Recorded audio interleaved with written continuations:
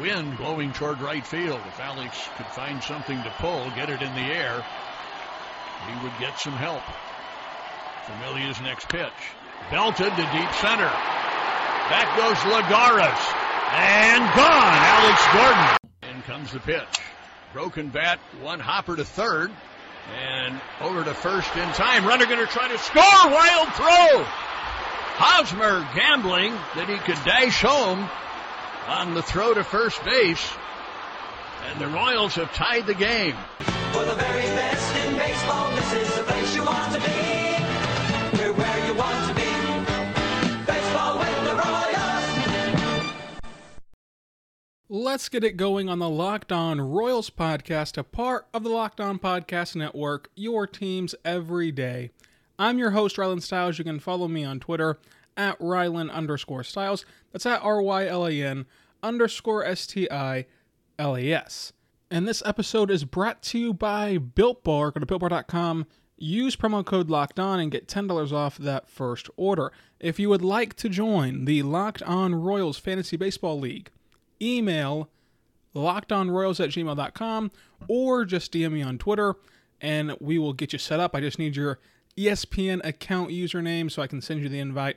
The draft will be probably the Wednesday or Tuesday. I'll settle that for sure in the coming days, the Wednesday or Tuesday prior to the MLB season, because we do not want to draft too early and risk players getting hurt and whatnot.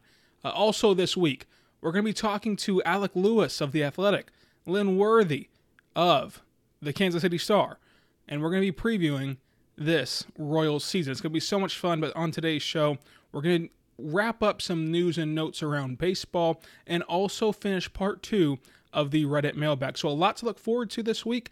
I hope that you'll stick around and listen, and let's get started with the first story of the day, which is that teams can schedule 3 spring training exhibition games, but they're not forced to. This is optional.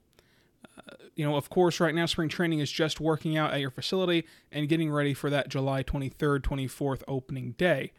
But teams are going to have the ability to play 3 spring training games. I know the Yankees have said they're probably not going to do that. The Royals have not made any indication on what they're going to do. The most logical partner for the Royals in this, as we are looking to conserve travel and looking to play close to home, would be St. Louis. So it really depends on what St. Louis wants to do and what Kansas City wants to do. But you could be getting 3 more baseball games.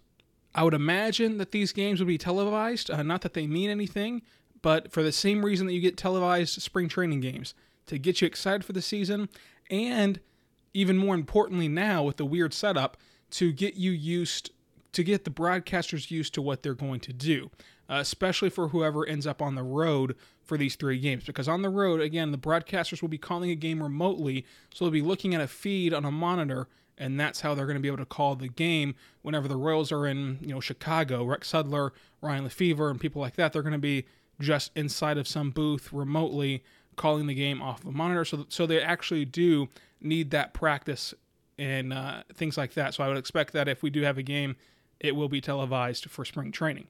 The Royals, the biggest story of the day, the Royals have announced their 60-man roster. And again, the 60-man roster is essentially the 40-man roster, but the 60-man roster is game-eligible players. It's going to get cut down to 30 once we start the season. Now, what that means is those 60 people, the 60 people on this roster, are going to stay in Kansas City the whole season. They're going to work out in Kansas City. They're going to stay ready. They're going to stay in game shape. But only 30 of them can actually play in the game. But all 60 are eligible for game action. So one of the big surprises was that we saw Bobby Witt Jr. on the 60-man roster and not Asa Lacy. But the Royals have said that Asa will stay in College Station. He'll still be working out at A&M, and they trust the process there. I was surprised, though, because you would think that you would prefer to have your number 1 pick working out in Kansas City, developing with your own staff, especially a guy that's pitched very limitedly in college. You would expect that you would want to kind of mold him and start molding him right now, but they elect to take Bobby Witt Jr. and other prospects as well. For the prospect's sake, Bobby Witt Jr. is not going to play this year in Kansas City. I don't think that he sees a game of big league action, obviously, but you still want him there if there's no minor league season. Since there is no minor league season, you want him to stay with your coaching staff. You want him to stay game ready. You want him to keep developing and keep working. That way, you don't just lose a year of development. So I like that move of Bobby Witt Jr. I would have liked to see Asa Lacy as well. But other names that got added, Daniel Lynch, Jackson Coart, Brady Singer, Tyler Zuber, they've all been added. That was all expected to me. Of those guys, I would expect Zuber and Singer to for sure make their debut in Kansas City this year. And as for Lynch and Coart, I'm not sure if Daniel Lynch and Jackson Coart are going to be there. Coart. Khalil Lee and Kyle Isbell also made it, and they were having great springs, so that's exciting. Kyle Isbell was for sure still in big league camp whenever we left. I don't know if we're going to actually see them play this year, but it was awesome to see them up in Kansas City on the 60-man roster. And then Greg Holland was added, so this probably means he's going to be added to the 40-man roster and start the year in Kansas City. Nick Pratto was also added to the 60-man roster, first baseman prospect. Again, I don't think that we see him play a ton, but it's good that he's on there. And then I want to give my quick 30-man roster. Now, here's the catch. This 30-man roster, I think, will only be the 30-man roster for 8 days. So next week, I'll give you what I think the 30-man roster will be for the rest of the year. But for the first 8 days, my 30-man roster, pitchers-wise, is going to be Duffy, Keller, Junis, Montgomery, Lopez, Kennedy, Rosenthal, Hill, Barlow, Stomont, Rosario, Hahn, Woods Jr., Sparkman, Holland, Lovelady, and McCarthy. Now, I know McCarthy didn't have the best of springs. Stomont was fantastic this spring. Woods Jr. is a Rule 5 pick, so he's going to stay with the big league club. You don't want to return him to Tampa Bay, especially since he's healthy, and especially because I think that he can play very well. I think that he can pitch very well, and I am interested in seeing how he performs. Other surprises on there might be, Trevor Rosenthal was pitching incredible, so it's good that that Flyer deal panned out for Rosenthal. But I think that that's pretty much the standard pitching staff. My lineup will probably be Witt, Mondesi, of course, at center field and short, Dozier and right, Soler at DH, Perez at catcher. Mike Matheny said Perez looks good, looks better than he did at Spring Training 1.0, so Perez should be good to go. He also said Mondesi looks good. I have Ryan McBroom starting at first base. It could go either way. It could go with McBroom or it can go with O'Hearn. That's a toss-up still. If you remember, the spring training battle was way too close to call. Combined, I think they hit like 5 home runs and like 314. They were awesome. So we're not sure who's going to get the start there. So I just threw McBroom in there, but O'Hearn, of course, is on the roster. Franco at third. I love Maikel Franco. I think that he's due for a bounce-back year, and I think that people are going to fall in love with him in Kansas City. Gordo in left and Lopez at second base. Of course, I think Nicky Lopez is going to have a breakout season, so that's going to be so exciting. On the bench, I have Cam Gallagher, Brett Phillips, Bubba Starling, and Ryan O'Hearn. And again, O'Hearn very well could be the opening day starter and could be the everyday starter, but I do think that both McBroom and O'Hearn, regardless of who starts opening day, will see a lot of action as we get started this year. So after the break, we'll continue the MLB news and then hit the Reddit mailbag part 2. But first, I want to tell you about our good friends over at Rock Auto, because Rock Auto has been serving auto parts for 20 years online. RockAuto.com is a family-owned business, and they can serve you any auto part that you're going to need. 20 years ago, you barely could work your email address on dial-up internet. You could have been buying all of your auto parts at RockAuto.com. They're not going to upcharge you. They're going to get you a good deal. You can save a ton of money at RockAuto.com for every part you need. Their website is so easy to navigate. I know nothing about cars, but I can go get any part and find it at RockAuto.com with ease. There's no use in going to a local auto parts store, because you're going to walk in there, ask for a part. They're going to ask you a ton of questions you have no idea how to answer. They're going to type on their computer, order the part, and then send you right back out the door after they just upcharge you to order something online. You can be the one to order it online by going to rockauto.com right now and write Locked On in the How Did You Hear About Us box at rockauto.com. Amazing selection, reliably low prices, all the parts your car will ever need. rockauto.com. I also want to tell you about our good friends over at Built Bar, because Built Bar is a fantastic protein bar. that tastes just like a candy bar. Go to BuiltBar.com, use promo code LOCKEDON, and save $10 off that first order. Built Bar is fantastic. Low in calorie, low in carb, low in sugar, but high in protein. Great for pre-workout, post-workout, even as a meal replacement. It's fantastic. I love the banana nut bread. I also love anything with peanut butter because with the 100% chocolate coating on the outside, it just creates a true candy bar experience. There's no chalky aftertaste. There's nothing bad about this bar. It's easy to get down.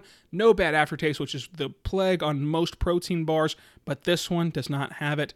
It is phenomenal. You need to go check it out right now and check out Built Bar at BuiltBar.com. Use promo code LOCKEDON. Save $10 off that first order. So let's continue with the MLB storyline, then I will get to your Reddit questions at the end. The schedule has not come out yet. It'll come out late this week, early next week. But so far, we do know that the season will start with the Yankees taking on the Washington Nationals to open up the season. Hopefully, it will be Garrett Cole and Max Scherzer squaring off if health will allow that to happen. Interesting opening day. Obviously, not the best matchup. I think that probably the best matchup you can get with these divisional situations going for a marquee must-watch game would probably be Dodgers-Astros. I think that would be very, very exciting to watch Mookie Betts make his debut with LA, and then also the whole cheating scandal and the Astros and the Dodgers situation. So there's a ton of things up in the air right now with the schedule, so we'll get some resolution on that coming up here in a couple of days, hopefully maybe even early next week. But we do know one of the marquee games, and again, on the 23rd, only a select few teams will play. I believe it's 4 games we played on the 23rd, and then everyone is in action on the 24th. So one of those marquee games, those standalone primetime games, is New York and Washington. But we do know how the schedule will work. We just don't know what teams will play who and where. So here's the schedule format for the Royals. 40 games against the AL Central, 6 games against the Cardinals, and 14 games against the other NL Central opponents. What that will break down to is 2 3-game series where it's a couple teams, and then 2 more 4-game series against the other 2 teams. And so for the Royals' sake, you would really hope to have the Pirates and either the Cubs or Brewers as your 4-game set, and then the other teams as your 3-game set, because the Pirates are just terrible, and the Cubs and Brewers are not, they're not very good either, in my opinion.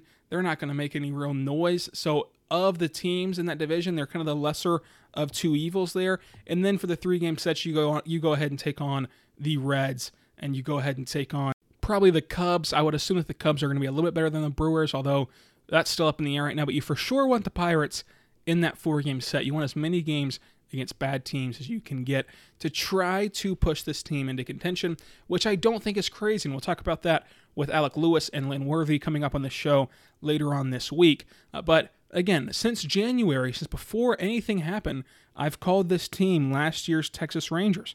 And after 60 games, last year's Rangers, they were in the postseason. So get excited. This is going to be a football-like season. With only 60 games, you can live and die with every pitch, and the division games matter a ton. So that's going to be very exciting. And if you're in the Central, you do have an opportunity to steal wild card games from teams that really deserve it. Like the Rays are having to go up against the 2 best divisions in baseball.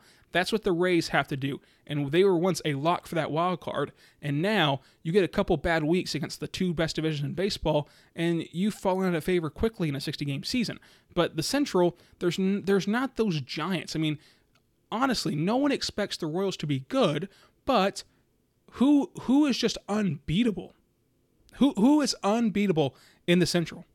The Cardinals have flaws. Everyone in the NL Central has flaws, although they might be a good team. I like that Reds team. I like what the Reds did this offseason. They still have some flaws and some unknown. In the AL Central, the Tigers are bad.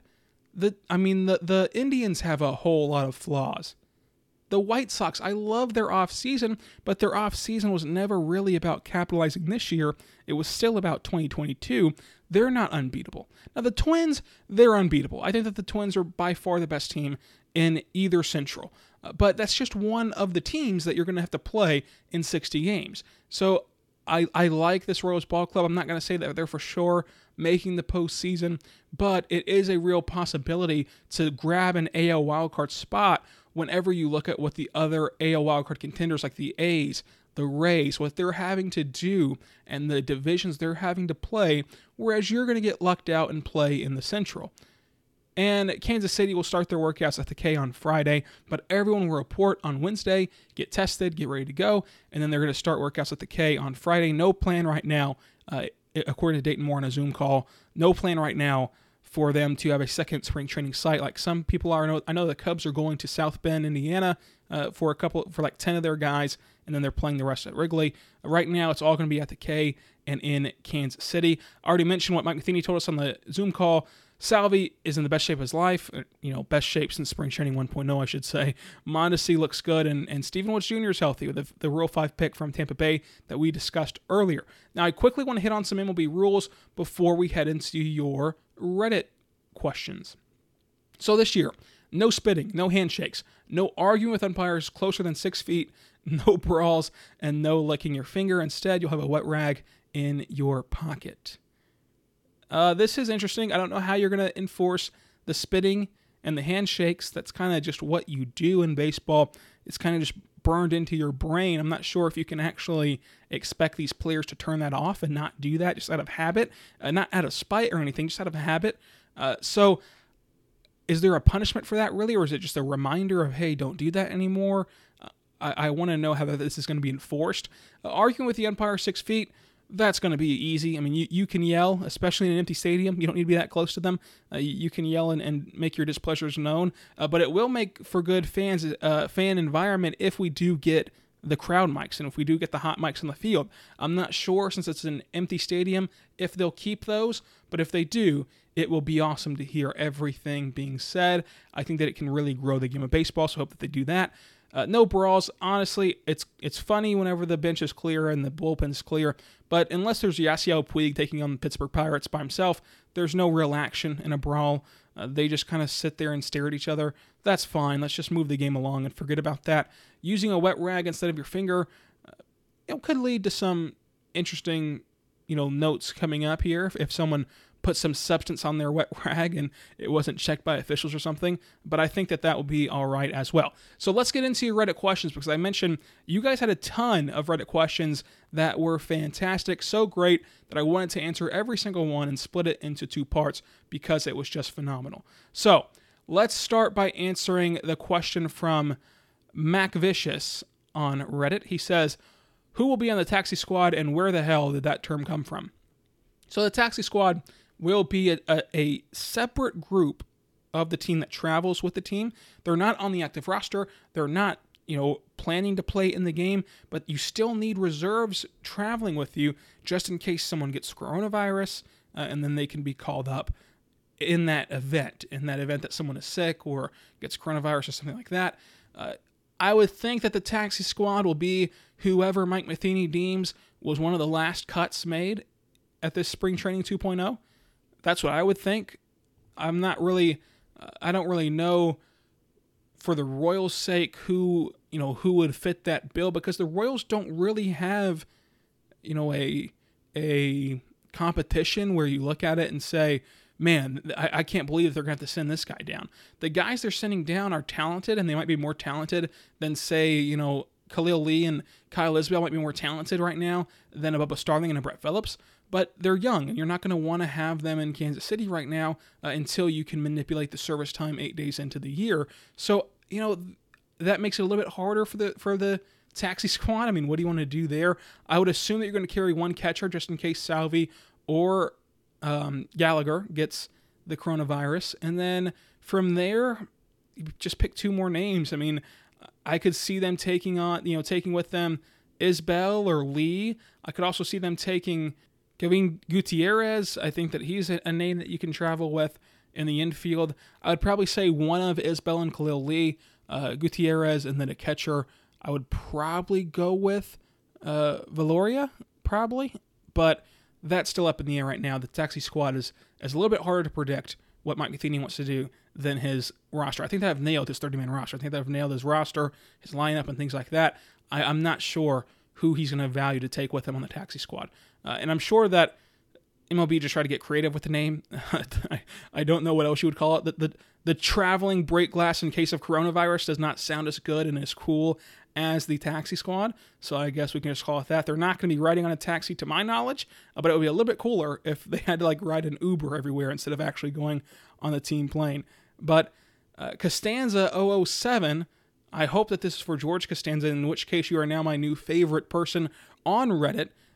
And they said, is a 60-game season the end for Gordo? Or does he stick around for a proper send-off in 2021? So Alex Gordon, I've talked about this on a podcast. I think I've dedicated a whole podcast to this, if you want to go back and listen to that one. But he's talked about not hanging it up this year, even before we got to a point where there'd be no fans. And before we got to a point where there'd only be 60 games, he's talked about not wanting to hang it up yet. So selfishly, I do hope that he will stick around and he'll get a proper send-off. If all things go back to normal by 2021, he'll get a proper send-off. He deserves that send-off, but it's still up in the air right now. If I was a betting man, I would bet that we have the same exact conversation we did this offseason next offseason. In December, November, we're asking the question, will Gordo be back? Will Gordo be back? Where's Alex Gordon? What's he going to do? And then in January, he'll finally sign. We'll get the send-off, and it'll be all sunshine and rainbows for Alex Gordon. But to your point, he has talked about wanting to be around this team when they contend again. That was obviously not going to happen this year. That was probably not going to happen next year. And then, and then a year after that, then you could look at this team and say, hey, these young guys are ready. They're going to contend a little bit. And so maybe Gordo holds on for a year or two. But I think that really we're just looking at next year, and he'll play in 2021, and then that will officially be it. So Lizzie Sky asks, has there been any news about when the trade deadline is going to be? And it's interesting to see what kind of trades go off based on the relatively small sample size and, of course, the travel and things like that. So, yes, the trade deadline will be August 31st. It'll be moved back a month from the original trade deadline. I don't think that you're going to see any sort of massive blockbuster trades having guys move cross-coast during this climate. I don't think that you'll see very many trades also due to the fact that teams are going to be trying to save money. Teams are not going to be wanting to invest. And then, like you mentioned, it's such a small sample size that really you can make a trade for a guy. Like, say Jorge Soler is just tearing the cover off the ball. He's got like 15 homers already, and a team trades for him. And then the rest of their lineup goes in a slump for 2 weeks. Season's over. You're done. I mean, in this situation, in this 60-game season, a 2-week slump, a 2-week long under 500 performance could knock you out of the postseason. And what you did was you just traded prospects, no matter how highly valued or not they were. You traded prospects for someone who didn't help you win, and that's not good in a normal season. But it's especially not good right now, whenever it's a crapshoot more than normal. I mean, we don't have time for the sample size to normal out. We don't have time. Again, last year's playoffs included the Texas Rangers and the Pittsburgh Pirates. We don't have time for those teams to fall off, and that's beneficial to Kansas City, but for the teams that we once thought were a buyer, that's not as beneficial anymore. I will say that Jorge Soler's trade value does increase as we see the NL adopt the DH for this season. The bad news is that DH goes away in 2021. We once thought it would be for 2 years, it would be for this year and next year. Instead, it's only for this year, which goes back to a net neutral for Jorge Soler. He doesn't really gain anything because I've already shot down the idea of teams making big trades this year. I don't know if we'll see very many moves at the trade deadline, but it will be August 31st, and we'll see what happens. So, Dongo McDongerson, good name there, asked, if the Royals are looking like potential contenders for the playoffs this year, what do you think the front office will do at the trade deadline to potentially improve the team? Surely, if they're hanging around by mid-August, the front office would push to add some mid-tier talent, correct? So again, it goes back to what I was just saying with the trade deadline as a whole. It's a risky game you're playing. It really is. Now, are the Royals going to do nothing if they're in position to make a push? I don't see that being the case, but I don't think that they're going to bring in, someone on an expiring deal that's going to cost you about 2 or 3 good prospects.